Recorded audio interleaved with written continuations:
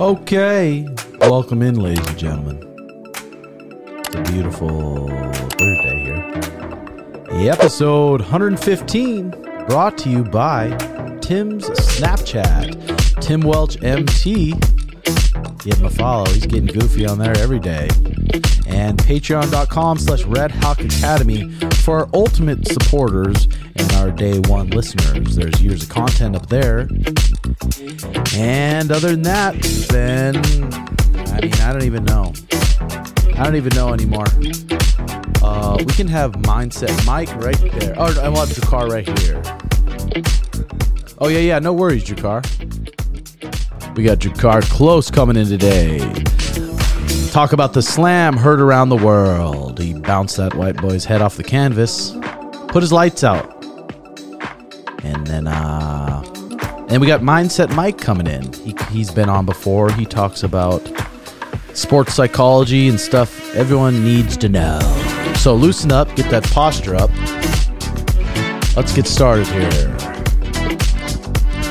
Love y'all. Here we go. Give yourself a refreshment of your choice. Have a slurp, and then we'll get started here.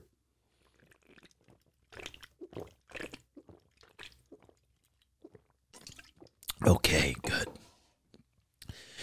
Here we go. Well, I just left the doctor's office, and supposedly this doctor, Dr. Mitchell, he's really conservative, so he likes people to go in a splint for 2 weeks, and then put on a cast for 2 weeks, and then go to the boot after that. But my physical therapist, Al, talked him into letting me go into my boot. It's been 2 weeks today since I tore my Achilles, or since I got surgery, and now I'm in a boot.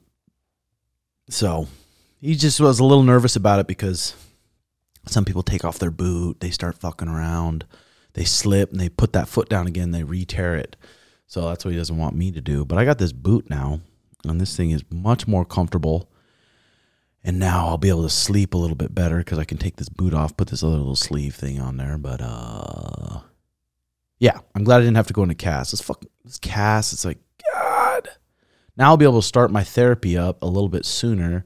And then I was talking to this coach from Tennessee. He's this head coach of strength conditioning down there. And he was talking, he's like, right now I should start my toe yoga every day. So I'll be doing that. Smoke a little of the bud and sit down and do toe yoga every day. And I got Mariah here cooking me up a bag of smoke so we can let loose here because she was going to try to put me in this cast. This lady's going to try to put me in the cast and stretch my Achilles. And then supposedly I was going to be able to walk around that cast, which I don't know. I feel like I didn't really get good, clear information. So I'm going to be careful. I'm going to do some research myself and we'll get going here. So I think I'll go into Vegas. I'm going to Vegas tomorrow. We got to leave at like 4 a.m. because I have some students. They're first up. Male blue belts are first up. And Mindset Mike. And that's at 9:30. Hey, Mike. How's it going, brother? I forgot what I was talking about here. What's that? Oh, yeah. We're going to Vegas. We're going to Vegas Thursday. So I got the blue belts competing there. I think I got 5 blue belts competing tomorrow. And then Friday, I don't have anyone competing. And then Saturday, I have a couple more people competing. So it'll be good. Mariah and I are going to cruise out there. We're going to drive the Tesla. So hopefully that puppy doesn't run out of miles. And then just have that. And then next weekend, we're going, I think on Thursday, possibly, we're going to go to Karate Combat, watch Benson fight Anthony Pettis, and then the press conference. I don't know if they announced that, but it's going to be a big press conference. And, Cheeto Shug, there'll be Strickland on there, I'm sure. Ilya Topuria, I'm sure. So it'll be a sweet press conference. Hopefully we get some good bickering going back and forth. And then Saturday, we're doing a watch party at Zook Resort. And then that's about it there. So what I've been watching The Golden Bachelor. The Golden Bachelor, and it's these older folks, 70s. There's a few in the 80s. And their partners have either died or they've had divorces, some multiple divorces. And they're looking for love. They're looking for love on that Bachelor. And it's funny to see because all the old gals roll up in the limo and they're trying to rizz up the guy. And the guy's trying to rizz. And that older age rizz is just pure. That is pure rizz there. Thank you for that, babe. That's actually some of the purest Riz you'll see on that Golden Bachelor show. And they kiss, they suck face, and some of those old gals. Some of them old gals are hot. So some of the ones he sent home early on were hot. I was like, whoa. I'd love to take her for a spin. So, what else? No, nothing really much. Nothing really much. It's kind of a pain in the ass to teach with this foot because I can't show moves. But I usually grab a couple of the purple belts before class and explain to them what I want to do. And it's been going pretty good. It's going pretty good here at the Red Hawk Academy. And welcome visitors. I mean, we're always welcoming visitors. People come in all the time. They're fans of the pod and stuff. But it's a pretty cool little joint here we got. Pretty cool. Hey, brother. What's up? Come on in. Mike, you can pop a squat in that one for today. Sounds good. Avery, where's the bathroom? Right around the corner to the left there. Hi, Avery. Avery, come say hi. How are you? Good to see you. All right, go ahead, Avery. And then you can hang out there. Yeah, we got a pretty cool little place going on. In the coffee shop, it's going good. And we're training some baristas here. We probably have got about 4 or 5 that Mariah's currently training to make the most ultimate latte. And it's been a good little hangout area, that place. That's exactly what I wanted, because after the classes in the main gym, I don't really want people sitting around chatting, because as soon as people are chatting and a coach is teaching, it's so hard for that coach to just teach and keep their train of thought. It's hard enough to teach a group of 40 people, but when you have people chattering in the background. So I want them hanging out in the coffee shop, and that's what it's been doing, and it's just been really good. So we got my brother Mindset Mike here in town. What are you doing in town, Mikey? My sister's getting married. Really? Yeah, it's her wedding rehearsal tonight, and then tomorrow she gets married. And we're from New York, so in very much New York style for any of the New York fans that are here, it's catered not by like a restaurant or anything. It's catered by a genuine New York pizza food truck and Carvel ice cream. I'm sorry, not Carvel, Mr. Softy soft serve ice cream from New York. And then let's hear your honest thoughts on this little husband that she's about to marry. Honestly, great dude. Is he? Yeah, 5 stars, totally approve. I enjoy hanging out with him. Mm-hmm. I ask for him to be my Secret Santa every year. I want to get stuff for him. He's a good man. I feel very glad. He's grown up a lot in the last couple of years. Not that he was ever in a bad place, but I'm very, very happy with who my sister's with. That's nice. A major MMA fan, by the way. How long they been dating? Wow, a couple years now. I think that's what it takes. I mean, you see this. I'm watching the Golden Bachelor right now, and these girls are acting so in love with this guy. And I think part of it obviously is because of the competition, but they have 2 or 3 interactions with him, and they're just like, I am so deeply in love with you. I'm like, God. And these are older folks. The Golden Bachelor is 70s. Oh, I didn't know that. 70-year-old, 6-year-old, 80-year-old, so pretty wise people. But it's pretty entertaining. Yeah, when people say they've known each other for a couple months and they're getting married, I'm just like, you're probably not the smartest dude. I mean, I'm sure there's marriages that have worked out and they're just successful that have met each other for a couple months. But it's like, how long did you date your wife before you married her? Well, so I'm not married. Okay. I'm not married. But what I feel like, I've deep dived into a lot of relationship psychology in the last 2 years for numerous reasons. People confuse connection and infatuation with compatibility. And the amount of work that I've done in my life over the years, and then being a mindset coach as well, but the amount of deep work that I've done, it is just not possible for human beings, unless they get lucky, to really have a sustainable, long-term, healthy relationship, unless you've done work, I've done work, and we do work together. Mm-hmm. It's the amount that I've found. It's fascinating. That's why I think the divorce rate, 60%. We're chasing the wrong things. We're chasing things. We confuse connection with compatibility, and we also don't do the work. And ultimately, your trauma or my trauma will cause issues that will lead us to fall apart. Yeah, and then some couples just you got to be willing to compromise on some things. They're programming so much different than yours. Their reaction to things, the way they were raised in certain areas are so much different. But if you can look at it from the outside and compromise a little bit and be wanting to compromise. A lot of couples, they don't want to compromise. So then it's just not going to work, right? Think of we go through school, we learn photosynthesis, chemistry, biology, all these things. You know what we don't learn? Emotional intelligence, self-regulation, emotional control, conflict management, the things that actually, how do your taxes? like the things that actually matter in life. So we go into these relationships thinking that like life will prepare you for this. No, it won't. Like relationships, a successful relationship and what it takes, those are skills. And you can have some natural gifts, but without like real training and how to communicate, understand what it means for a woman to feel safe, seen, and heard, on vice versa, what a man needs. Like there's just so much more out there. It's fascinating. Yeah, it really is. I mean, and just like you said, you don't learn it in school. So the only people you learn it from is your parents' relationship and how your dad's treating your mom, or how and how much are they loving on each other, and how much you see that true love. I think a lot of couples stay together because they think it's better for their child, and then the child seeing them not love on each other and just be snippy at each other, and that's the way their relationship is when they grow up. You know what's interesting about this topic or any other ones? The more that you dig, the more you realize you don't know. With anything. With anything.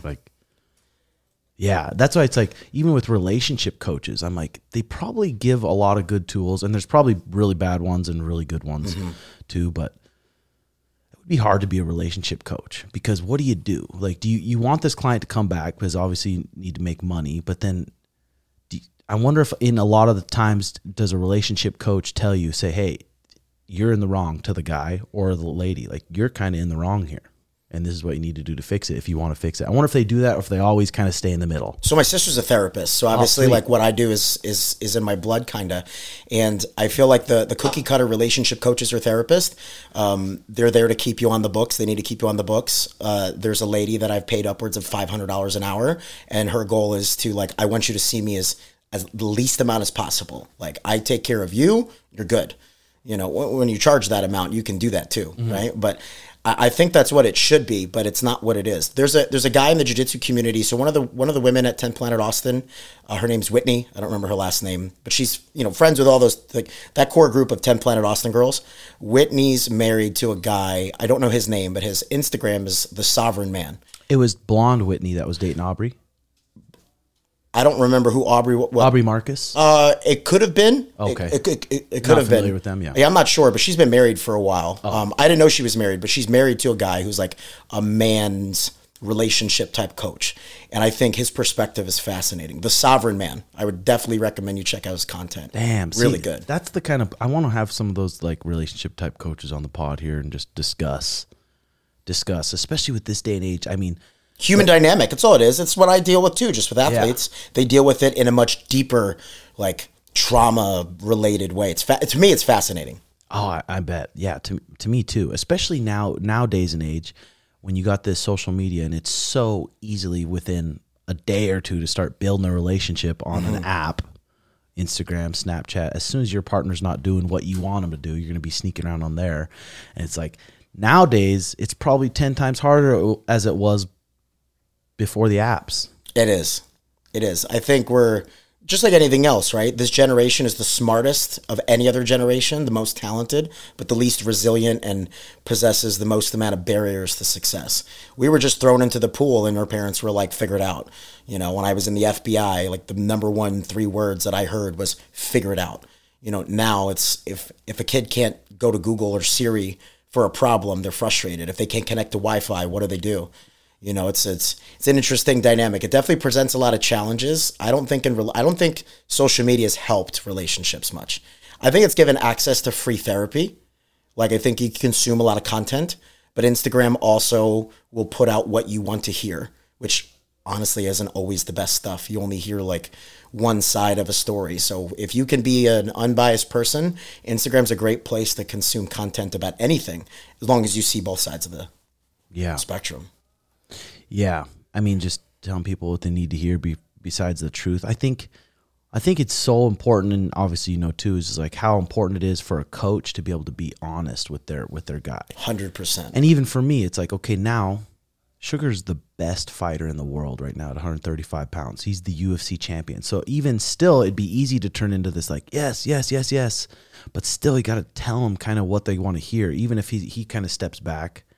It's hard, but it's important that a coach does that. Do you agree? I agree 100%. So Dabo Swinney, the head coach of Clemson football, the guy that had Alabama's number for many years, he talks about how like they don't care what you know until they know that you care.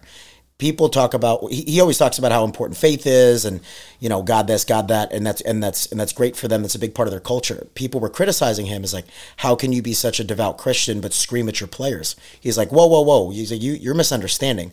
He's like, I'm not calling them out. I'm calling them up, right? Like they know I love them. So if I give them harsh feedback, they know I love them first. I don't treat them like a commodity. They're not a player. They're a young man that plays football for me. Like, but they're not a football player. They're a young man first. And that's what I've realized, that when a coach and an athlete can build a connection that's outside, where like the athlete genuinely feels like you care beyond just that, they could take difficult conversations. Let's dial that back to the team dynamic.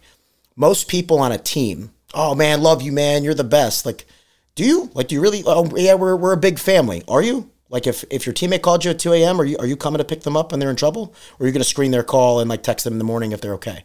Because if your sister called you, if my sister called me at 2 a.m. and she said, I need you, I'm in a car heading there. Mm-hmm. So the moral of that story is when a coach and an athlete can build a connection that's bigger than sports, and the teammates can build connection bigger than sports, what that gives is trust.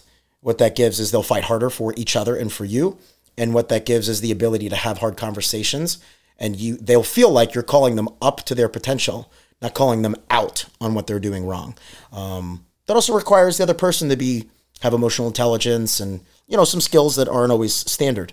But I think it's incredibly important, exactly what you said. Yeah, that makes sense. That makes total sense too. If you're getting harsh, I mean, you think it's almost like a dig at you, a dig at your skills, a dig at your mental toughness or something.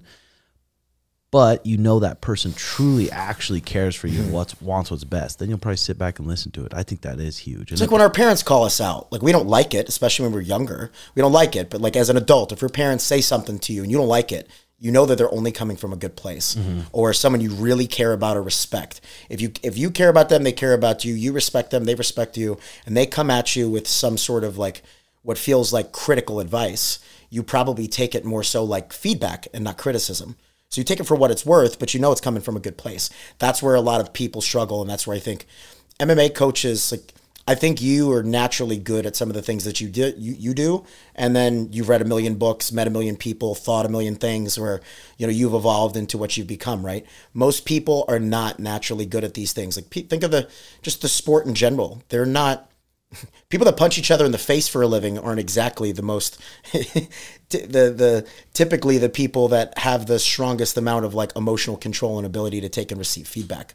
So I think like you and Sugar's relationship, I think, is super cool and unique because that was organic from day one. I don't think that there was like a strategy for you for how to develop this part friendship, part coaching, part business. Like, you dipped in all the pools. Like, think about being in a relationship. You're with your wife, you're in business with your wife, and you also train your wife. Like, you're wearing 3 hats that most people can't get one right. So, like, I was thinking on the way here, 2 things. Like, you know, one, just how impressive that, like, whole journey you guys had together was. Like, it's so cool.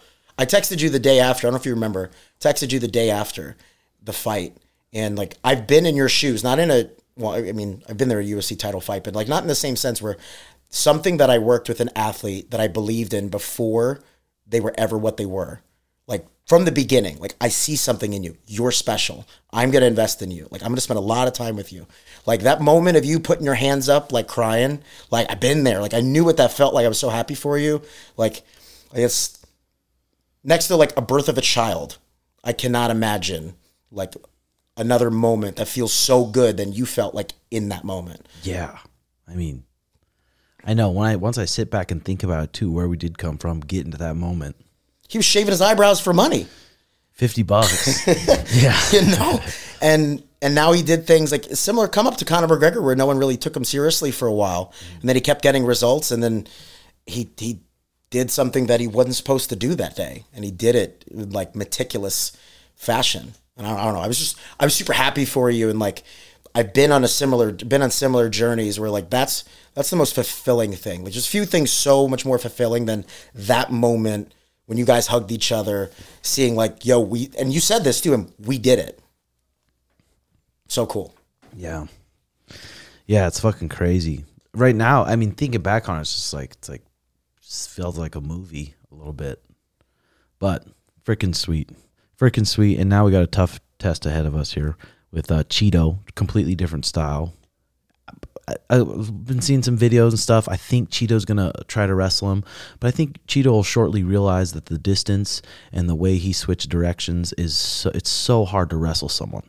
I mean, any wrestler knows if someone's backing up the whole backing up and going side to side, it's hard to take them down. To penetrate on a good shot, you need them coming forward. It's tough. So I think Cheeto might abandon that early on. And then Cheeto's durable. He's got strong shins, and he's going to try to kick Sean's arms, and he's going to try to batter his legs. That's going to be his plan, and I think it's going to be a tough fight because Cheeto's never been finished. So we got a tough challenge ahead, but I'm pumped for it. It should be sweet. Main event in Miami. It should be like another movie, hopefully. Yeah, I think it will be. I think that's a great fight. They were both, while they were on their come up when they fought, they're both completely different fighters now, just like so much more evolved, like not that the talent is that much different, but they're just so much farther in each of their careers. And, I'm curious, like ultimately as a competitor, I want the best version of you to show up. I want the best version of me to show up. Like, I'm curious what that looks like. It's going to be a good matchup. Yeah. And we wouldn't be mad if the worst version of Cheeto showed up because believe there was a lot of cheddar. We would not. Yeah, and the thing is, too, like, Cheeto's confidence is probably pretty high, but right now, Sugar's confidence is high. Like, he knows he can touch people in the right spot, and the lights will shut off. And now he knows he had the best grappler in the division deep in on a double leg on him against the cage, and we didn't work any wrestling. Went over it mentally a lot. Because he was hurt, right? Yeah, hurt the whole time. So we were trying not to aggravate the rib at all, so we were trying to do zero grappling. But he knows, he's smart. He knows what to do on the fence. We worked a lot on the fence on how to defend those single legs, spreading your legs and having a good reaction right off the rip. And he had great reactions. In the first round when Aljo had him against the fence, he had the wrist and a collar tie. And in the second round when he fell over and Aljo shot into a double, he ended up escaping those, and those changed the fight. I do want to make a comment about that. So people, this is in relation to confidence. People, harp on confidence is so important. I agree it's important. I have a hot take. You don't need confidence to be successful. Confidence just makes it easier. If I wanted to burn this room down, I would light something on fire. It'll burn eventually. Now, if I throw a gallon of gasoline, it'll burn very quickly, very efficiently. So on the flip side, what I feel like is confidence is that gasoline, where you don't need confidence to be successful. And I'm talking, let's say, the average typical person. They feel like they have to beat a certain person or win a certain thing or do a certain thing, and then they will believe in themselves. So this idea that I need to be confident, it prohibits the bottom 90%, I feel like, from being successful, because they're waiting to prove themselves versus, like, you know who Alex Hormozzi is, right? The guy on Instagram. Yes. Love him. Him and Chris Williamson will say, you don't gain confidence by shouting affirmations in the mirror. You have it by having an undeniable stack of proof that you are who the fuck you say you are. So even if you haven't done X at all, you haven't proved that. If you can give yourself enough data, like you have enough proof that, like, I can do it, like I'm capable. Here's some examples of why I am capable. Or maybe you have done X, Y, and Z, right? So I just wanted to point out that, like, confidence is a weapon to people that have it, but you don't need it to be successful, in my opinion. Yeah, that is super interesting. Makes it a lot easier. It's gasoline on the fire. Yeah, I mean, now it's like when you knock out that many people, you knock them out cold, and every single fight you hurt someone and wobble your knees. Any striking coach is going to know, like, damn, that is very, very dangerous. When he hits that hard, his speed is that good, his eyes are that good, and he believes in his shots that much. That's a scary thing. And he can defend the wrestling now. Yes. Like, showing that he could defend wrestling against someone like Aljo. Like, I think that proves a lot. So confidence for him will be an edge. I think I'm not concerned with this for Sugar at all. Like, just the brief time I've gotten to know both of you and seeing you off camera and understanding you off camera, I think, like, where people would struggle, not in his shoes, is balancing, like, still being humble, like having humility, humbleness, trying to get better every day, and knowing that, like, I've done all these things. I think people get too high on themselves, and you shouldn't get high on yourself or low on criticism. So his personality off the camera strikes me as someone that's, like, always trying to get better, pretty humble, despite his, like, very boisterous personality. Mm-hmm. So I think that's the only place where people in his shoes would struggle, but I don't necessarily see him struggling with that. Yeah, I think it helps that we have just such good training partners too. It's like, you think you're tough, okay, let's come here on a competition training day and try to tap these guys out, and you just get smoked, and you're like, oh fuck, Yeah. I got a lot of fucking work to do. Yeah. But we have a bunch of Patreon questions here. We'll go over one. This is from Joseph Griffin. This is for Coach Mike. Oh yeah, by the way, I think are you going to Italy also? I am. So she approached me, and she was talking about a competitive. So Rose Athena, who runs Base Fight Camp, she was doing a 5-day grappling and MMA seminar in Italy. She approached me. She wants the theme to be like a competition mindset type camp, and she was looking for people who would also fit in the MMA world. And I'm the one that gave your name. Sweet. So I was like, I think Tim, because Tim's also obviously a very good black belt, so this is jiu-jitsu, but she also brings in MMA people. You know, I was like, this is someone who's having success right now, who's also like obsessive about the mental performance piece. So I think Tim would be a good fit.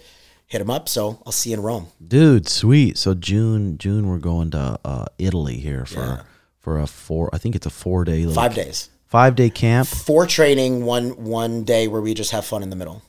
Dang, so the people are going to like that. That'll be cool. Yeah.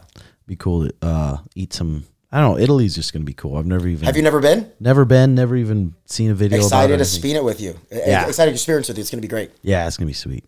So here's Joe Griffin. This one's for Coach Mike here.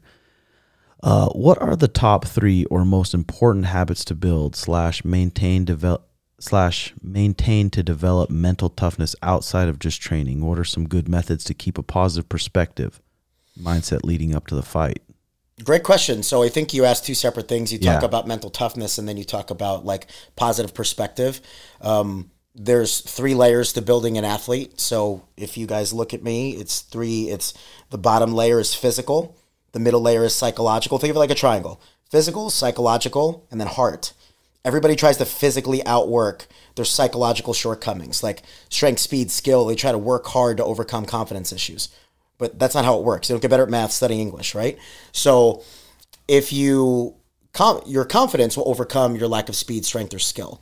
Your heart, courage, empathy, gratitude, things like that, that overcomes all other 2 dimensions. If you're struggling with confidence, being thankful for the opportunity, excited to compete will overcome the lack of confidence. You are way more excited to compete than you care about winning and losing, so confidence is no longer a factor. You're excited to be there.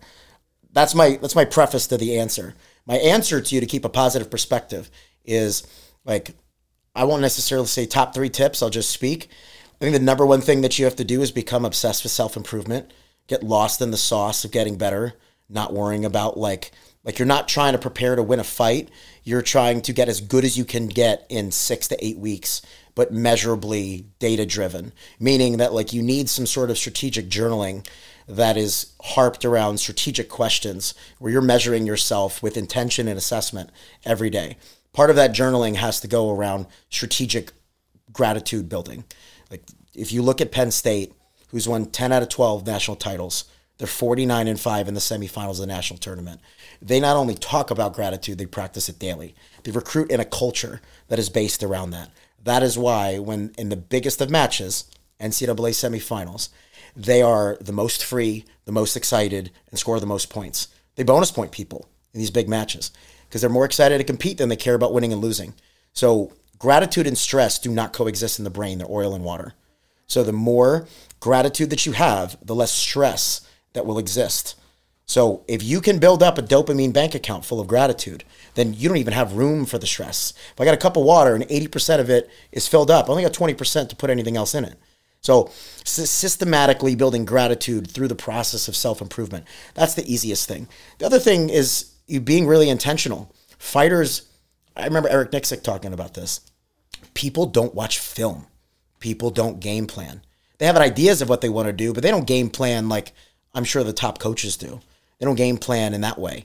So I think being really intentional in your training. So that's not the cookie cutter, feel good, typical kind of conversation where like, you know, building toughness and shit. No, be intentional, build gratitude, be really assessment oriented, like take data.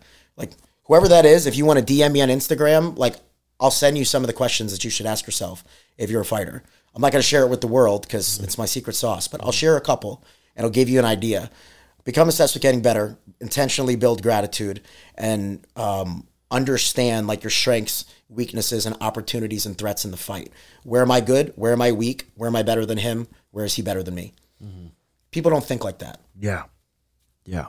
So even Drakkar here, he was out. What's up, brother? What up, brother? This was you were out for 2 years, right, Dre? The first time? Just before this last ACL. Yeah, before 2 this years. last fight. ACL brothers. Yeah. I got one too.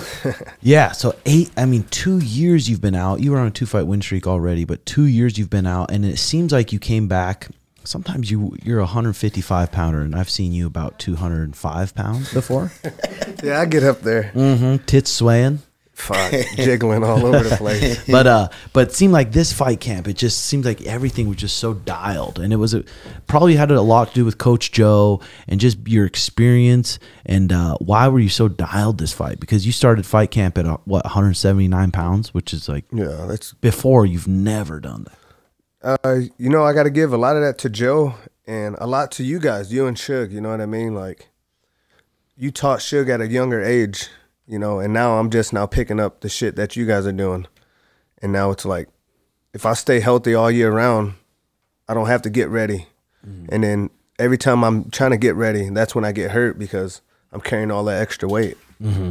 So train like a champion, be a champion. Live like one. Live like one. And that's hard. I mean, that's hard for college wrestlers coming up and when you're new to fighting and when you're 20, 21, 22, 23, you can still eat fucking cheeseburgers and a pound of Skittles and head into practice and get through it. But it seems like when you get older and stuff, all that bad food literally adds inflammation to your joints and you're not recovering at all.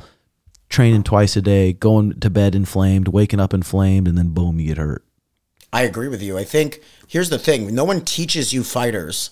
Like just like we were talking, no one teaches emotional intelligence in school, and they should.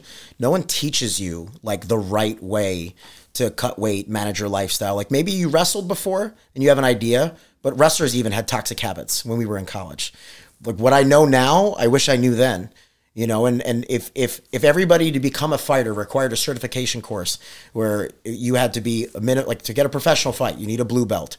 You need to have done this many jiu-jitsu tournaments. You need to have a blue belt level understanding in nutrition. Like you have to, for USA Wrestling to be a coach, you have to like certify and learn things. If every fighter just had basic understanding of some of these things, they would understand. But like people just don't know what they don't know. So at the high level, people do it and they hire nutritionists to do all these things. But like ultimately, like we said, it's not a diet. It's a lifestyle. You don't have to be ready like Chad Mendez was back in the day where you're just always ready to take a short notice fight. But you got to be, it's not in camp, out of camp weight where you fluctuate 30, 40 pounds or eat whatever you want to like, okay, for the next 8 weeks, I'm going to be good. But fighters don't know that. You'd be surprised how many people just don't understand what it takes to live that life. It kind of sucks because I know I've developed an eating disorder.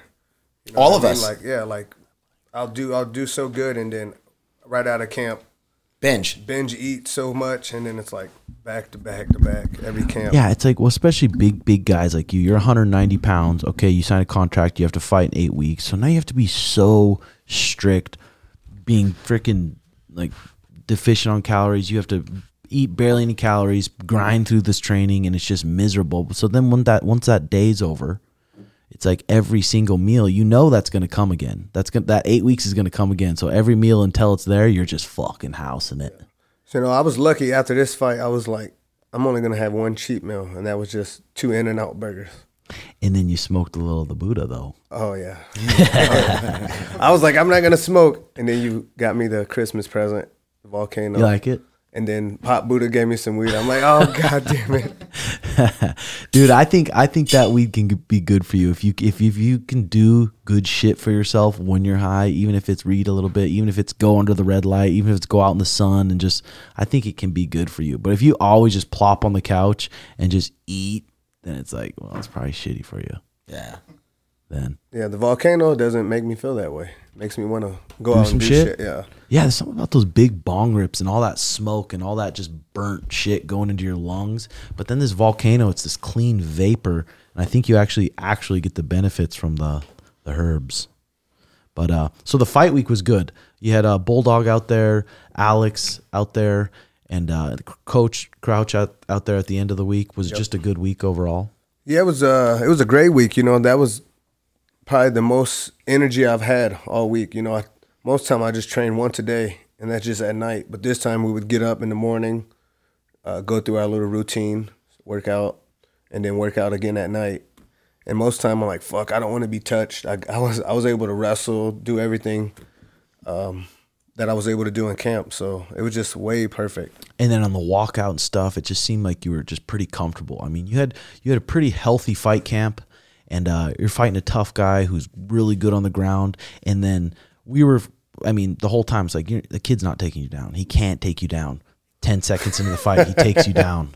But you stayed so calm about it too, and you did such a good game plan. Old Jakar would belly out, give up his back right away. The guy, he'd be fighting off a body triangle, but you stayed calm, worked your half guard, and found the right time to scramble and get on top.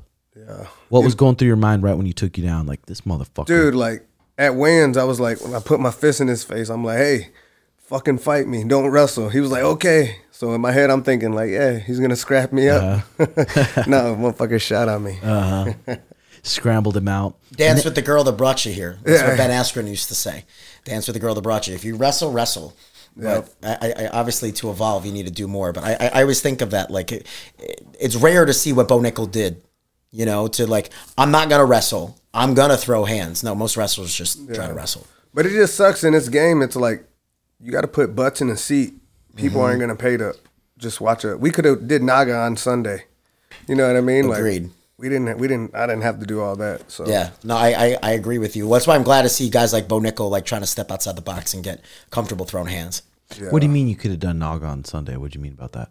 I mean, if you wanted to wrestle, if we wanted to wrestle, we could have did that. Oh yeah. Yeah. I mean, it's tough. Who's the most boring fighter that has a big name because they're good at talking? Ben Askren was one. Yeah, he was one because Ben Askren was weird. A lot of his Bellator fights, he literally would just take the shittiest shot, like, and just end up on top. But that's how his wrestling in college was too. Yep. Was it? Yeah, it was ugly. He was the king of the funk. He invented funk. He was the OG funk master. So all the funk stuff came from Ben and his brother.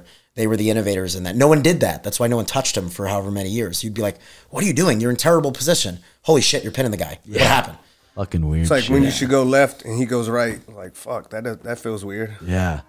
So then a little later on in the fight, this kid, I mean, arm bars are dangerous in MMA because you have this glove. It's like a handle to keep your elbow inside your legs. But this kid slapped up an arm bar, and I was like, fuck, that's deep. But then you got that big butt underneath you, and you lifted him up. Right when you lifted him up, you were pretty much probably expecting to slam him and pull out. Oh, but you aimed him on his head. That was nice. I don't know how, like, he just tilted perfect for me. Wait, was that you that knocked the dude out on the arm bar? Yeah. That's sick. I watched that like 20 times. I didn't realize that was you. That's sick. Yeah. And then you bounced his head off the canvas. Literally. And that knocked him out. Yeah, that was pretty sweet. That's because your. Because I'm trying to think of another finish. What's another finish you've had? Brandon Jenkins. Oh yeah, but this was a sicker one. Yeah. This is your first kind of more viral moment, huh? Yeah. And then after got on the mic and gave his sponsors a thank you. And then said something good that I liked. I want to fight the easiest guys for the money. I mean, it's like everyone wants to just be like, I want to fight the tough. So you want to fight the best motherfucker for the same pay.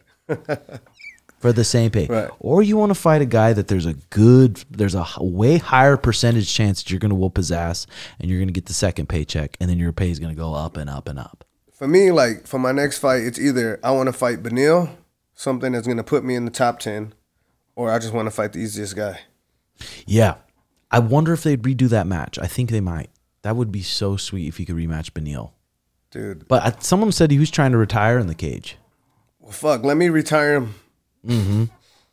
Fuck, yeah. I need to get that. I need to get that win back, dude. Get that highlight fucking back. Dude. How long did he last in that last fight? I think it was in the first round. I think it was like 2 minutes in. Yeah. That's tough. I mean, you did such a good job too at coming back, because some people, like, when after they get knocked out, they come back and it just demoralizes them. There's just like, some people never want to fight again, and especially a fight like that where you're seeing it on TV over and over and over, Dude, all the fucking time. Right before I was walking out, they fucking showed his highlight. I'm like, bro, I'm on the fucking same card. Why I gotta fucking show it right now? That's crazy. But the way you just battled it, didn't even worry about it. Were you pretty good this fight at just kind of just staying in the moment, being where your feet are? It looked like on the walkout you were enjoying the walkout and you were just all there. You know what I mean? Like I always bring up Suge, and you know, like every time I'm at the fights, like watching Mario, everyone, like just being in that moment. And, you know, and I think Suge does a good job. You know what I mean? He takes in all that fucking energy on that walkout, and you know that's what I kind of wanted to do. Just be there in that moment. Yeah, and you see some people too, especially now. Sean's really good at. I mean, we've learned from people in the past that you don't want to get too fucking amped up. You get too amped up in the locker room. You hit mitts too hard. You grapple too hard. Then you want to hit mitts more because you're nervous and you're anxious. So you want to grapple harder. Just like all fight day, we're saving every bit of that energy for that 5 rounds. Yeah, and 25 minutes. And I think we did a good job warming up this time, because when I fought Rafa, I think I warmed up way too long. And I kind of like burnt myself out before I even got to the fight. You know what I mean? This time we just did 10 minutes and Then just ready to chill. go. You just got to spike your heart rate 2 or 3 times. Yeah. That's really it. Yeah. Can I say something about that Yeah. energy? Okay, so something I found, so obviously, like with Northwestern winning NCAAs last year, we took a lot of data. Every week we took data. And the number one data driving factor that led to a good or bad performance, win or loss, was energy level. So like at the end of the games, they would poll the girls, what was your energy level? What would you rate the bench? Okay, so I'll ask you guys a question. When the team's energy was at a 5 or below, what was their win percentage? This is Division I lacrosse, top team in the country. 5 or below, what was the win rate? 60%. 25%. What was their win rate when their energy was at a 7 or above? Probably 90. 100. Oh. 100%. So what that tells me, and we talked about this on Timbo and the Sugar Show, was like thoughts are just things. They're not good. They're not bad. They're not high or they're low. Like feelings come and go. Thoughts come and go. What you need to find is a neutral gear. And like 2 things. That Indian guy that was on Rogan turned me onto this, combined with something that Kobe said. Kobe always talks about how he wants to be still. He's like, emotions come and go. Thoughts come and go. I want to be still. That other guy talked about how thoughts are just things or situations to respond to. I combine that into, that means we need to operate in a neutral gear. So if you were to think of the 3 best fights that you've ever fought, your energy level was whatever it was, 7, 8, 9. Okay. So at around an 8, 8.5, that's when you perform. And you're talking energy level when he's in the cage, right when he steps in. I'm saying like the entire time, like I know there's different parts. Ultimately, like you want to walk into and stay in right around, like if your ideal energy is a 7.5, then you're not going any lower than a 7 to an 8. So in your warm-ups, you don't want to stay any longer in like a 9 or a 10. You want to be at a 5 or a 6. The point being is that wherever your optimal energy level, that is now your neutral gear. We want to fight in neutral. We don't want to have highs or lows. And if you feel like you're at a 5, but you're supposed to be at a 7, you need to get yourself excited, bring yourself up to a 7. If you're at a 12 and you need to be at a 7, you need to get yourself down. And I only say that just because I've got data to back it up at this point, and more than 2 teams with that data. So I think it's so important, like you said, that you save the energy. I relate it to treat your brain and your energy like a cell phone battery. And if you don't recharge it, you're not going to have enough in the fight. So, and if you're doing too much or you're watching fights or you're getting excited, it's like streaming on your phone. The goal is like you should be at airplane mode most of the day, not worrying about much until you get there and do your thing. So again, things I think you guys do really well. I think you come in with a full tank. Yeah, and I think, I kind of made the mistake. We have a kid who's very explosive athlete, 3-time state champion. He hits hard. Walking out to the cage, it was his second amateur fight. And a lot of this, everyone's going to be different when the way they want to come out and the way they're learning. But I feel like I had him a little too calm. I had him following his breath. I had him a little bit too calm, and he went out there not really urgent with his body. Maybe his body was a little too calm. His mind was a little too calm, and then he got cracked right off the rip, and it changed the change the fight compared to like, hey, let's fucking be ready to go. You can still be calm in your mind, but your body's got to be urgent and ready to go. Come out and start getting that guy on his back foot right away. You got to know where your guys, each of them have a different neutral gear. Maybe you're a 7, maybe you're an 8, maybe I'm a 6.5. So like every guy's different. Like we can't just read people and assume that like I want this guy to be calm, this guy wants to be amped up. Like just take data. Think your 3 best fights. What was your overall energy level in that fight? Take the average, and that's where your neutral gear should be within a point. And then we keep them there. So if they're low, let's get them excited. If they're high, let's calm them down. Let's not be default calm or default excited. Some people will adrenaline dump, other people won't be urgent. Yeah, that had one fight. I'm like, Bruce Buffer calls my name. I'm like, fuck, dude, I'm not. What the fuck am I doing here? No, I'm really? just saying, like, yeah. God damn, I'm about to fight right now. Wake the fuck up. Yeah. I would love to see, I mean, so many fighters that way when Bruce is announcing. I'm just like, what's going through their mind? I could imagine. Yeah. So, yeah, I guess it just does take, experience and taking the data. Like, taking experience, and especially as an amateur. Like Jimmy, I thought we were doing the right thing a little bit just because he's so explosive that he does get tired in the later rounds. So being calm early on, but now we know maybe next time, hey, let's be ready to fucking fight when that bell starts. Yeah, because Jimmy, dude, he has what it takes. Yeah. You know what I mean? He's really aggressive. You can't teach that. Mm-hmm. So, but like you said, it's just a learning lesson. So, okay, next one here. No, but right when you slammed him on his head, when did you know, like, fuck yeah, I'm probably gonna get an extra 50 G's? Fuck, as soon as I slammed him. As soon as I slammed him. Yeah. Is that what went through your mind? Yeah. That's awesome, man. That's sweet. I watched it probably 25 times. Yeah, bro, I was so fucking happy just because you deserve it. But I was just thinking, like, why the fuck did he hold on to my arm? Like, it wasn't close. But I think once you got him, once you lifted him, you slipped your elbow out. I think initially it was right when he slapped it up, it was above your elbow, and he needed to start extending. And then you teach people the wrong defense is to stand up.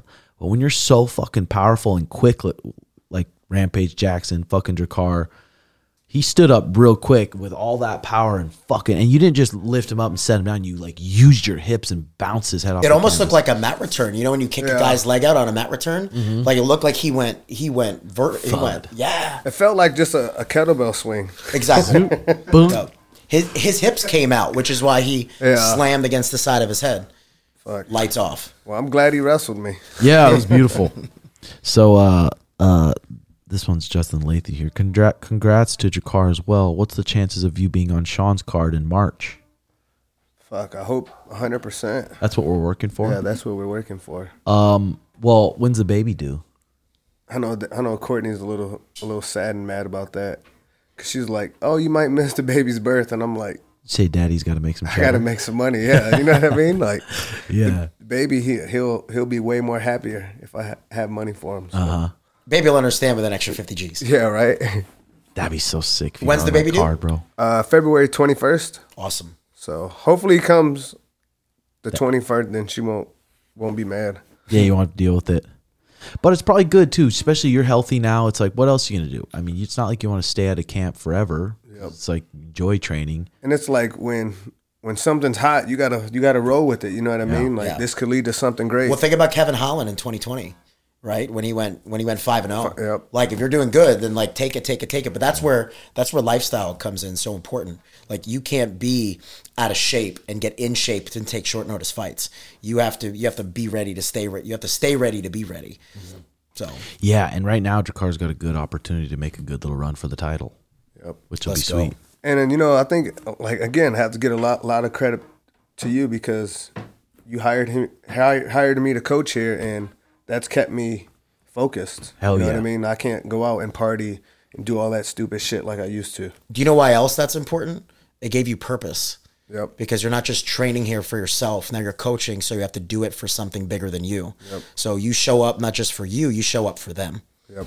So it gives you a different and I love coaching the guys, you know what I mean? Like they're like my little kids, but even though I don't like it's like fuck, I'm still training, but they are like my little kids. Mm-hmm. Yeah, and it's nice. I mean, because if I didn't have to come to the gym at night, what the fuck would I do? Sit at home, beat off again? Yep. I could come out, hang out with my boys, teach them how to whoop some ass, teach them how to choke each other, and it's just good times. Yep. It's fucking good times. So, hell yeah. This one's from Justin Leithialto. Does Mike find that a lot of athletes deal with anxiety? I mean, every athlete, right? Yeah, every athlete to some degree. I would say 90% of athletes are debilitated by it. The top 9%, it doesn't bother them, but it's distracting. The top 1% use fear as fuel. So I think, everyone has varying levels, but once you get to the top, let's say the top 10%, most of them don't struggle, but they're distracted, right? Like they get all the thoughts, they get all the feelings, and they're like, I'm fine. The top 1% take all those thoughts and feelings and use it as leverage. So we're talking about coming out for a walkout, right? And using the energy. So I'll give an example. When I worked with Patricky Pitbull when he beat Peter Queally, we're in Dublin for the first event after COVID. That's Conor McGregor's best friend in his hometown. Like, we understand his walkout song is going to be Sinead O'Connor for like 15 minutes. We understand that he's going to get booed real bad. Okay. So instead of, and he also just lost to Peter Queally because of medical stoppage previously. So instead of worrying about like what that energy is going to do and like all the anxiety that it's going to be for like boos so loud. Like, I don't know if you've ever been to the 303 arena. It's nuts. Like Brazilian fans, Irish fans, the best and the worst of the crazy. The arena shook with how loud the boos were because it's such an intimate place. So we're like, we're not going to let you listen to that. He put on headphones and listened to Portuguese music and danced the whole way down there. And then when he took his headphones off, what do? We said, okay, listen, they're going to boo you a little bit. It's not personal. They just like Peter Queally more than you. When they play Irish music for 15 minutes, like that's your energy too. Soak it up. Like enjoy that. Like it's going to be a cool moment. I say that to say is that that's what a 1%er does. The 1%er takes those situations. Like I think Aljo struggled with the boos when he fought Sugar. I think he did not like being well received. The same way Wei Lee the first time against Rose when she got booed didn't know how to receive that. So again, everyone struggles with it. The best just know how to deal with it. They learn process and skills. And that's what this Milt says here. He says, what have you seen in young athletes that sets them apart mentally from their counterparts? Just being a competitor? I mean, no, I think it goes back to what we said before. When I watch somebody compete, I see one of two types of people. The one who's afraid to fuck it up or the one that's excited to compete. And then sometimes there's someone in the middle that doesn't know what the hell they want, but they're not really competitors. But like you watch somebody warm up. They're either like really excited to fight, they're smiling, they got that like John Jones or Izzy Adesanya look, like let's like just happy to be there, ready to fuck you up, or they're probably super serious and or visibly scared, like young athletes, right? Like you see them got that like deer in the headlights look. They're afraid to fuck it up. So gratitude versus obligation. I have to win versus I'm excited that I get to compete. Completely different brain chemistry, so completely different body language, completely different ability to perform. Yeah, like you get to do this. I get to do this. Not many other people get to feel those emotions and go through that. Yeah, and they don't have the emotional intelligence to understand that either. Think about it. You dreamed your whole life to be in this position. Why would you, in the moments where you have doubts, listen to that bullshit story that your brain's trying to tell yourself? Why would you not be excited? Like you waited 8 weeks, 8 years for this opportunity. Why would I waste any bit of it with stress? But in that moment, you have to be strong enough to redirect it to the reasons you're excited, like why you're pumped to be here. Like, where's the opportunity for me? Yep. Versus a lot of people focus on not fucking it up, which is an obligation, which is cortisol, which is adrenaline dumps, cognitive fatigue, lactic acid, all those things. I think like when I was undefeated, that's how I would fight. You know what I mean? Try not to lose. Don't lose my And it's like once I lost it, it's like fuck. It's not the end of the world. Mm-hmm. That's why I'm curious with Tony Ferguson how he's going to do, because if he's coming off 5 losses. Okay, I mean, I don't know if he's ever had a problem with being not mentally strong enough, but now he's training with the David Goggins guy. But it's also like 5 losses in a row. And you, in all 5 of those losses, you were prepared. You thought 100% you were going to win. You did everything you could, and then you failed. Then 5 times in a row that happened. So just dealing with that would just be fucking tough. So I'm curious to see, is that just really a waste, him doing that with David Goggins? Does he need to be training with more technical people, or it's just hard to say? I think it's just his time. It's over, man. He's... Mm-hmm. You know what I mean? I always tell myself if I got knocked out twice in a row, I'm done. You know what I mean? Like you do lose that. He's older now. So Tony missed a lot of big opportunities. I see Tony's career going down similar when Johnny Hendricks lost to GSP. Like had Tony maybe not gotten hurt that one time against Khabib when he was supposed to fight and whatever else, that other fight, like had that gone different, had Johnny Hendricks' got that win over GSP been different. But I noticed Tony got into like a lot of other things once he started getting successful.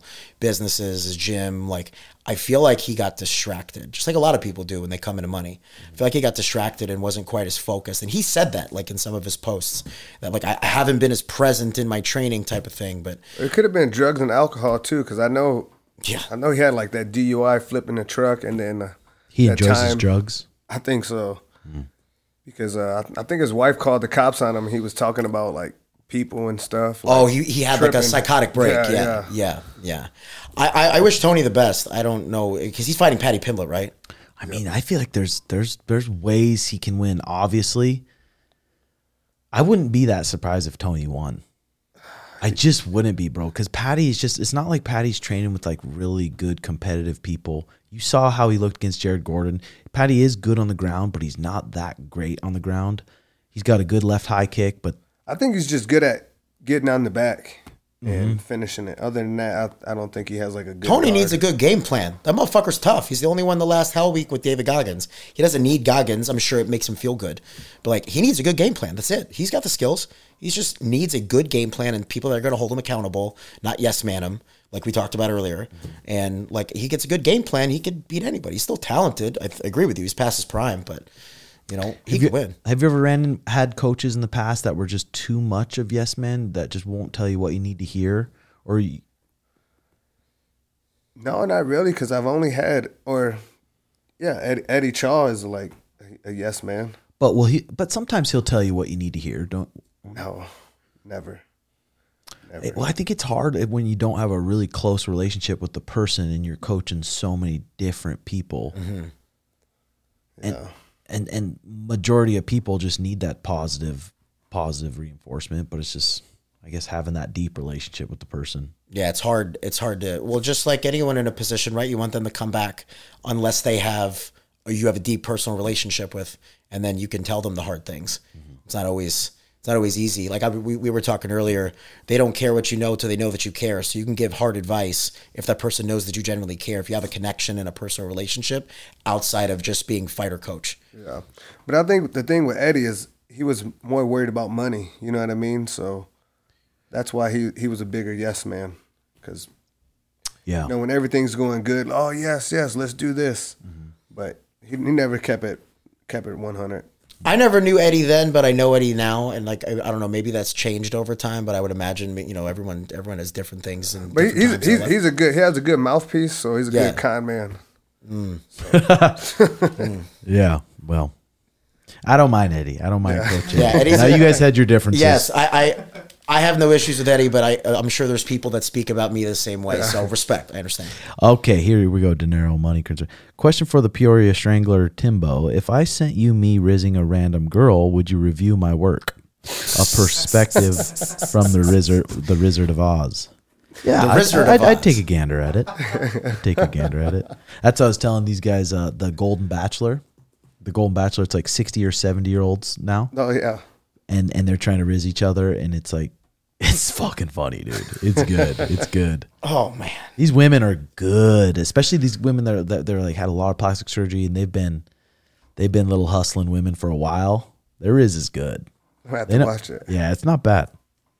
Okay, Tim and Dakar, what are 3 main things you would teach your guys first when building up a new MMA program? What are they? I mean, everyone's different there, Kev. Everyone's got different backgrounds.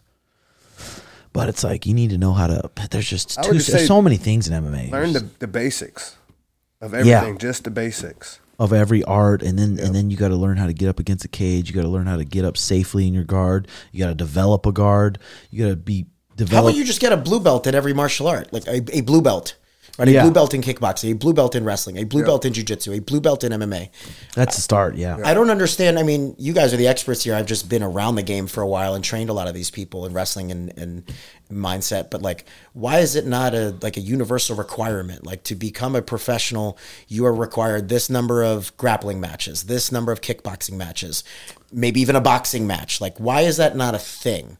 Just greasy promoters. Promoters want to make money, and promotions do make money. I mean, even a smaller show, you can freaking walk away with 30 grand, 40 grand cheddar. And it's like, you don't really care about whether the guys, I need a professional guy to fight this kid who's 5-0. I'm saying for the gym rules. You want to be a professional fighter on my team, then you need a blue belt in jiu-jitsu, a blue belt in wrestling. You need at least 5 grappling matches and 1 a tournament. You need at least 3 kickboxing matches with a winning record. Like, something like that. Like, why is that not a thing? Yeah, it's not a bad idea. It's not a bad idea. I mean, you have different guys who've competed at a high level. I mean, Bryce Meredith, like someone like Bryce Meredith, he didn't even go amateur at all, and now I think he's 4-0 pro. Some people just know how to compete, but I like that idea. national finalist, slightly different. For normal people, I like that idea. Yeah. You know, I wish like with some of the wrestlers that they like Bellator signed right out, they should at least did a couple developmental fights. Yeah, you know, just not jumping in right into the big show, because now, you know, you get a couple wins, you have to fight a top dog. Look at some of those really good wrestlers that phased out of Bellator. Ed Ruth. Ed Ruth, yep. He was a killer, dude. He was like a 3-time national champion. What's he doing now? He's not even, I don't even think he's coaching anymore. I don't know if he's competing in jiu-jitsu. I know he was a little bit. He was smoking people at Pan Am's. I was at Blue Belt. Yeah. 3-time national champion at Blue Belt. Yeah, that's sweet. Okay, here we go. Do you always put your shopping cart back after using it? You know what? I actually do most of the time. Too, yeah. Most of the time. Too. I'd say 90% of the time. You know why? It's because Emily Whitmire would always post on her story, people like, you pieces of shit. Yeah. I'm like, well, I'll just fucking put it. Dude, but it does give those kids something to do. Yeah. Always like, if someone leaves theirs, like, and I'll see him, I'll grab it, and I'll push it back for him and look at him the whole time, like, you motherfucker. Shakar, did you wrestle? Like growing up? I did. Where at? I wrestled at 4 different colleges. Where? I wrestled at Lindenwood University. You know, they dropped their program. Oh, did they? They literally this week just dropped their program. Okay. Sad news. Sorry, continue. A JUCO out in Kansas. Which one? Neosho. Okay, I know exactly what that is. North Idaho College. I know exactly what that is. And then I wrestled at Great Falls University. In Montana. In Montana. So I work with Providence. Okay. Yep. So I work with Providence, and we have obviously mutual friends there. Which, by the way, Tim, I don't know if you saw, I got 150 pounds of elk in my fridge now. That's badass. Well, I guess I can't really say I wrestled. You know, I just did like a little party tour. Gotcha. But you were a wrestler. Just by the way, the nature of you talking, like it seemed like you were a wrestler before. Yep. So you're stacked up on your elk now, ground beef, just everything top to bottom. Everything top. I have a 7-drawer fridge full of 150 pounds of a fresh elk cow. Oh, how nice is that? Thanks to Comac. Yep. Was it his elk? I don't know if it was his elk, but it was like his tag. Damn. Yeah. That's badass. I feel Joe Rogan would be very proud. I'm trying to have Dave kill a deer for me. Well, so Dave can kill a buffalo. He could. Can you? I thought it's only on reservations. He's on the reservation, yeah. Bro, we need to talk after this. Yeah. Dave, hook it up. Come on, Dave. Give us some buffaloes. Buffalo's the best next to elk. Yeah, I think so too. Okay, here we go. This is Lewis here from Patreon. This isn't sports related, but still psychology. Raising 7-year-old and 5-year-old girls. What are the crucial teachings we can give them to raise a good, strong woman? It's a great thing. Well, my 11-year-old's sitting outside right now. So I think to her, to raising a strong young woman, and I hope you guys chime in too, I think it's important for her to understand that like she can do let me rephrase. I think the most important thing you can teach anyone is the ability to think for themselves and like control, like understand that like your mind is stronger than your feelings, guy or girl. Girls need to have a very strong identity because they're the most easy manipulatable by like others, like good or bad, male or female. So like create a strong identity that she believes, like my daughter's very confident in herself. She's very outgoing. I think, like I said, what was the first thing I said? Mind stronger than your feelings, right? Because women are emotionally intelligent, but they're in their feels. So the biggest, easiest place where your daughter's going to go wrong is when her feelings make her decisions for her. So if you can do those things early in life, that's helpful. Lastly, what I would say, I make her do hard things. I make her sit in the sauna with me and I tell her it's 10 minutes, but I don't, at 20, she's like, how long was it? I'm like, oh, 5 more minutes. It's required. It's required. I make her choose to do hard things. I bring her to the point where she's like, previous years would be like ready to quit or say I can't do it, and it shows her that like she's got more left in the tank. And I feel like that's my job. Like I don't live in the same state as her anymore. So when I see her, I want to like make the most impact that I can. So I try to do things like that where we do things that I know that are hard. She's gonna hit a breaking point. I'm gonna be patient, but she's gonna understand that like that wasn't all she had left. So I think that's really important for a woman. Yeah, I mean, I don't have a daughter, I have a son, but like you said, I think that's really, like Courtney, I think she was raised like that. Like they made her do things and respect herself, because like she's very independent. Like she doesn't need a man, and that's what I love about her. Yeah. What age do you guys start like punishing your kids? I mean, because I hang out with Sean and his 3-year-old daughter, and she runs the joint. Sean, I can see that. And so what age did you like start putting them in timeout, or what did you do when they're just back talking and disrespecting you? I never had that. I was really fortunate. But if they like do something wrong, you know, I mean, I don't know when you started with yours, but like as long as they were able to emote, like, what's the word? Like just communicate effectively, you know, like otherwise, like in the first year and a half, you're just talking to a human dog. You know what I mean? Like bad, not good. Don't do that. Like they understand, but when they can communicate, as soon as they can communicate, then, you know, it's beyond just the verbal cues. I don't know. What do you think? You know, like with Kingston, I told him like, when he gets 5, you know, he should be able to understand, but fuck, it's so hard to discipline him because he just makes me laugh. Like, I don't know. He just like, Yeah. You got to remember, these kids don't know what they don't know. They're like 3 to 5 years old. Like we expect them to make the right decisions, but they don't even know what the hell the right decisions are. If they make the wrong decisions, I feel like this is what Jocko says. Jocko says poor performance requires more leadership, not punishment. So if you have consistently poor performance, then it leads to punishment, usually removal or like change of job, whatever, right? But like they're young, they don't know. Like coach them. If they maliciously do dumb shit or mean shit or bad shit, then sure, punish them the same way your dog would piss on the carpet. Like, don't do that. Do this. But I think we need to coach our kids when they're younger. And then, like he said, when you know the difference of right and wrong and you make, you know, the wrong decisions, I think parents also go on punishment. What they should go on more is disappointment. Think of what hurts more, getting grounded for 2 weeks or like, I'm really disappointed in what you did. Like, that hurts. Was it when you got separated from your wife and you got started to split custody and stuff of the kids? Was it almost like better? Because sometimes some couples, like I said, that just stay together just because they think it's better for the kid, but they're treating each other like shit. They don't want to be good parents. They're just fucking. But then they separate and then they want to make that time meaningful with their kids. Do you think it's better in some ways? I think there's pros and cons to both. There's pros and cons to two people in a healthy parenting relationship, parenting a kid. Well, there's not really any cons, but there's pros to that. There's pros and cons to, parents staying together, even though they're not happy, pros and cons. And there's also pros and cons to being apart. Like we don't get to be with each other all the time, but like the quality of the time, like the appreciation of the time is much more versus when I lived down the road, like I was busy, she was busy. So like I would see her for a day or two at a time. Now I make sure I see her for like a week at a time. Yeah. We do stuff. All I would say, it just kind of sucks. Like when he goes to his mom's because like we got a set of rules. And then when he goes over there, he has a different set of rules. So it's like each time he has to come back and forth and you know what I mean? I can tell tough. He picks up bad habits over there and vice versa, you know what I mean? And it's like, fuck, we never get him on the straight and narrow. I bet that's a little bit tough. Yeah. I think we co-parent well. I think like they're good over there. I'm good over here. I think we both add different values. It's almost like she gets, like, when you get multiple families, you get multiple Christmases, right? Yeah. Like, I'm not talking about the multiple Christmases, but like we get multiple good approaches. instead of just two people's approach, we essentially get three people's approach. And I think ultimately, like, that's why she's a gangster. Yeah, I think my son knows that, so he plays that game. He's like, when I like, hey, just try to discipline him. I want to go to mom's.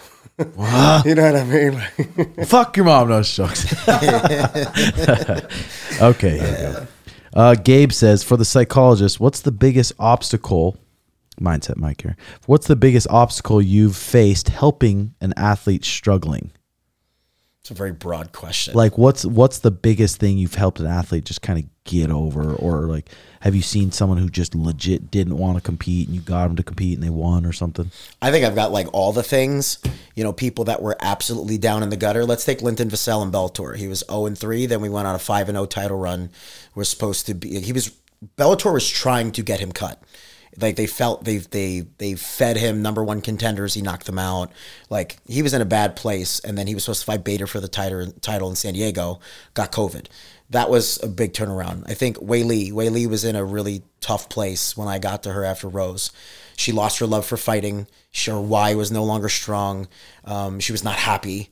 That was a pretty big turnaround. And then just the very typical people that were like super nervous, could never show their best, and then winning a world championship with a plus 600 underdog, having stuff like that. Like I live in that realm. So those are two examples. I've had 18 people beat number one in the country or the world. So those are people where it's 19 now. So those are people who had the deck stacked against them. Like that's my favorite statistic. Like 19 major upsets that weren't supposed to happen. So the worst problems, everyone's got their own. Like what's worse for you is not worse for him, but they're problems for you and they're problems for him. Nice. Okay, this one's NZM Charlie here. How would a young Mike Tyson have gone in the octagon with a bit of grappling under his belt? He'd be scary as fuck. I think he'd do good. I think he'd do good too. Yeah. Explosive as fuck, just mean. Yeah, he'd do good. 4-ounce gloves, Jesus. He'd probably take someone's head off their body. Yeah. I'd probably say he had to cut down maybe 85. Yeah, 185er. Yeah. Who was that guy that was how tall loaded? was he? 5'11" or shorter? 5'10", I don't know. 5'11", I believe. Yeah. Who was How that tall is guy Mike that got Tyson? caught with steroids years ago? Was it Shane Carwin, the short, stocky guy? Big fists, yeah. Yeah, he would be like a Shane Carwin, Yeah. Yeah, for real. a 2x4. Okay, Connor says here, how do you make it to the UFC? What would you say, Dre? Shit, hard work and dude, like we know the recipe or the Recipe, secret. You know yeah. what I mean? It's you got to stay along on the journey. Yeah. It might take a long time, but if you just keep doing it, you're gonna make it. Yeah, years and years of just, not just like, I got to get to the UFC to be, it was just years of enjoying the fucking process, dude. The process, whatever process your coaches come up with, and that's the process they've given you, just try to enjoy it and fucking do it for years. Yeah, because all the guys that have made it, we've all known each other for eight years plus. You know what I mean? Like always having a good time in practice, Yeah. no matter what. People don't look at that. They don't remember that like Conor McGregor lived in his car. They don't remember that you started fighting how many years ago? 11, 12. Yeah, like people think that like you get good at fighting a couple years, get a couple fights, and boom, you're in the UFC. Like you motherfuckers have been at this for the better part of a decade. And then I would count also the years that you wrestled. Yep. That's training. Yep. You wouldn't have made it there without that. Like people don't think of that. Like this is not easy. That's why I think it's hard for people just to try to jump into it when they have no background. Yeah. Like you're gonna have to at least put 5 to 6 years in before you even know anything. Literally. Until you're still scratching the surface. 5-6 years, and you're maybe a purple belt if you've went 4 times a week. Yeah. So It's crazy. all right, guys. Where can everyone follow you on Instagram, Mike? Mindset_Mike, or just type in Mindset Mike. That's the easiest place to find me. And then what's yours again, Drakkar? Drakkar Close, a.k.a. Power Bomb.